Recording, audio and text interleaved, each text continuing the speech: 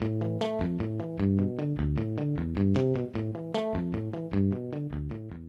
everyone, I'm Thanos Davelis, and welcome back to The Greek Current, a podcast by the Hellenic American Leadership Council and Kathimerini, where we highlight the top stories of the day every afternoon with analysis from guest experts, policymakers, journalists, and HELC staff.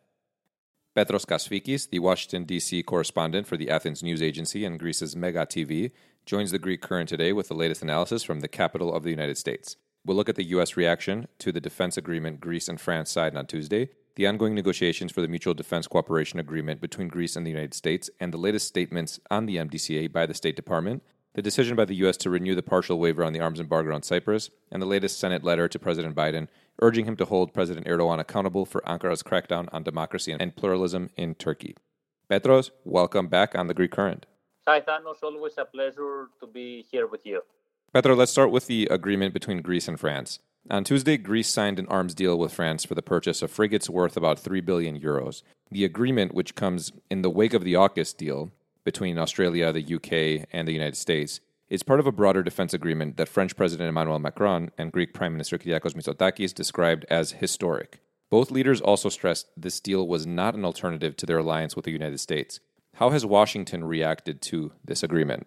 Yes, Thanos, it is indeed a historic agreement, and I believe that Washington responded in a politically correct way, I will dare to say. We did see a response from the State Department, which stated that the United States is welcoming the continuing investments that Greece is making in its defense sector. This statement is also acknowledging that Greece is one of the few European countries that actually spends 2% of its GDP in the defense, which is a NATO obligation.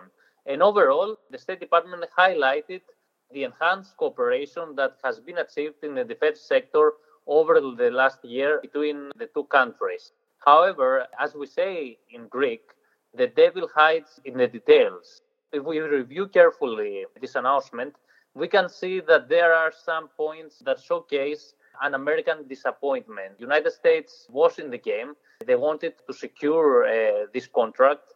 And I think they expressed their disappointment in a very polite and diplomatic way and careful way, I will dare to say.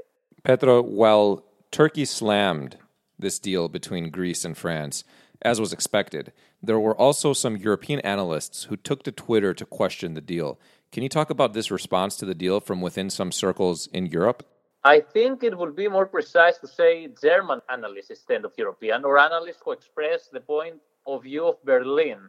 You know, we can agree to disagree, but this is complete nonsense, and I would dare to say shameful. For example, where were all these so-called analysts when Turkey was breaking every norm of the international law and when Turkey was threatening the sovereignty of two EU member states? They were nowhere to be found, and now they are trying to convince us that they care for the European project and that this agreement with France threaten the Union. Actually, Germany has stood in the way for every major decision that will push forward European integration and will advance the European project.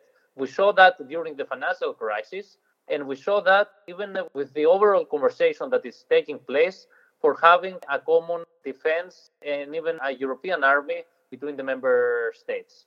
Petro, bringing us back to Washington, in its statements on the Greece-France deal, the State Department also commented on the ongoing negotiations between Athens and Washington on updating the Mutual Defense and Cooperation Agreement, or the MDCA. It was reported that the United States is now saying the agreement could be extended indefinitely.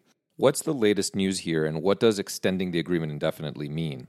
Yes, the word indefinitely was something actually that we heard it for the first time this week. As far as we know, Greece is currently negotiating a 5-year extension of the agreement, which can pave the way for materializing increased investments in the Suta Bay.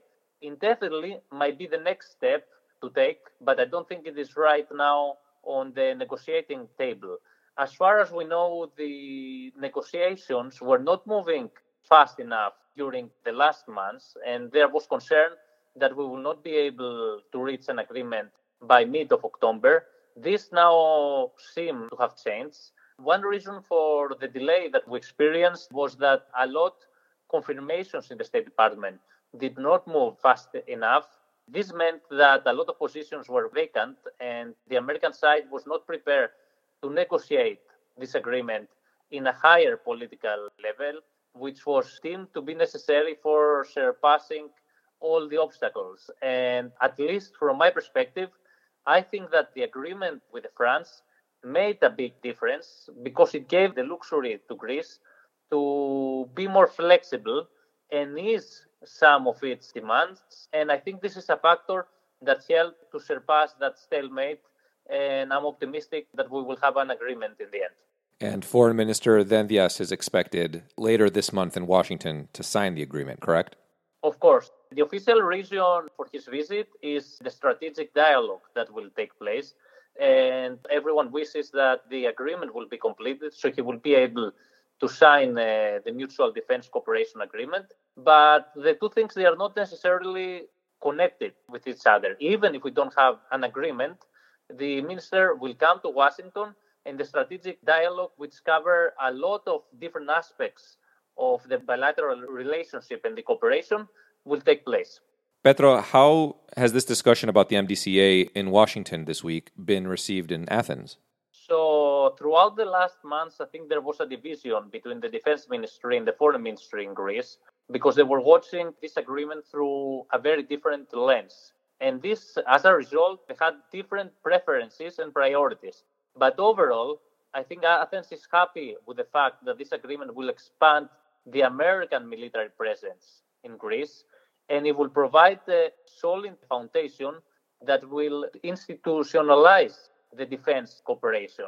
Athens wants to see increased American presence in Greece, and this is something that will happen with this agreement. So I think in that regard, Athens has every reason to be happy. Petro, moving us to Cyprus, on Thursday, the State Department said it was renewing the partial waiver on the arms embargo on Cyprus for one more year. This development was welcomed in Nicosia as an important step in the right direction. What message does this send about U.S.-Cyprus relations? Yes, I think that U.S.-Cyprus relations is in a positive trajectory, and this announcement points in that direction. We see slow but steady steps for enhancing the cooperation between the United States and Cyprus. As you mentioned, this is a significant step because for many years, in the eyes of American diplomats, Cyprus was just a problem. They were watching the island through the lens of the Cyprus issue. Now, I think they have come to realize that Cyprus is not only an anchor of stability and a democratic country in a very troubling region, but it is also a country that can play a very significant role in promoting the interests of the West in the Eastern Mediterranean. So in that context, we have seen tremendous improvement in the bilateral relationship, and I think that this positive momentum will continue to take place over the next years. Wrapping up our conversation, Petro, I want to look at some of the latest developments in the U.S. Senate with regard to Turkey. Turkey has featured heavily in the news this week, and aside from members of the Senate Foreign Relations Committee asking important questions about Turkey during Jeff Flake's nomination hearing for the position of U.S. Ambassador to Turkey, 10 key senators are now urging President Biden to hold Erdogan accountable for the country's democratic backsliding and its crackdown on Turkey's Kurdish population. Which senators are leading this effort, and what exactly are they calling for here? Yes, Senator Chris Van Hollen and James Langford spearheaded this effort.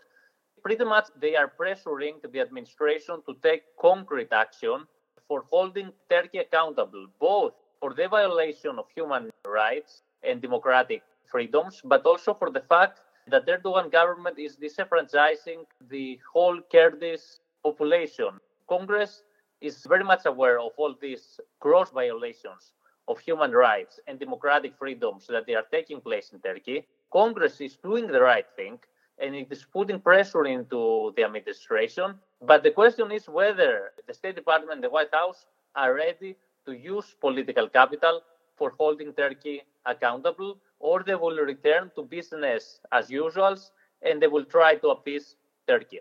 Petro, thanks for joining us on The Greek Current again. Always great speaking with you. Thank you for having me, Thanos. In other news, Greece's prime minister flew to the eastern Aegean island of Samos Friday to view a new camp for asylum seekers that has replaced the island's old squalid facility and said his government's migration policy has crushed migrant smuggling networks. Speaking in the remnants of the old camp on the edge of the island's main town, Prime Minister Kyriakos Mitsotakis said he would continue to press European Union countries to come up with a common policy that would share responsibility for migrants among the member states.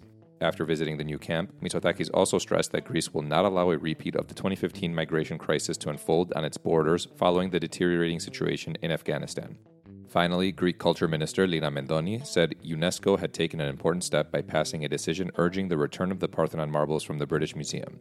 Mendoni said that UNESCO called on the UK to enter into a discussion with Greece, recognizing that the issue is of an intergovernmental nature, in contrast to claims from the British side that it is a matter for the British Museum, and that Greece has a valid and legal claim to demand the return of the sculptures.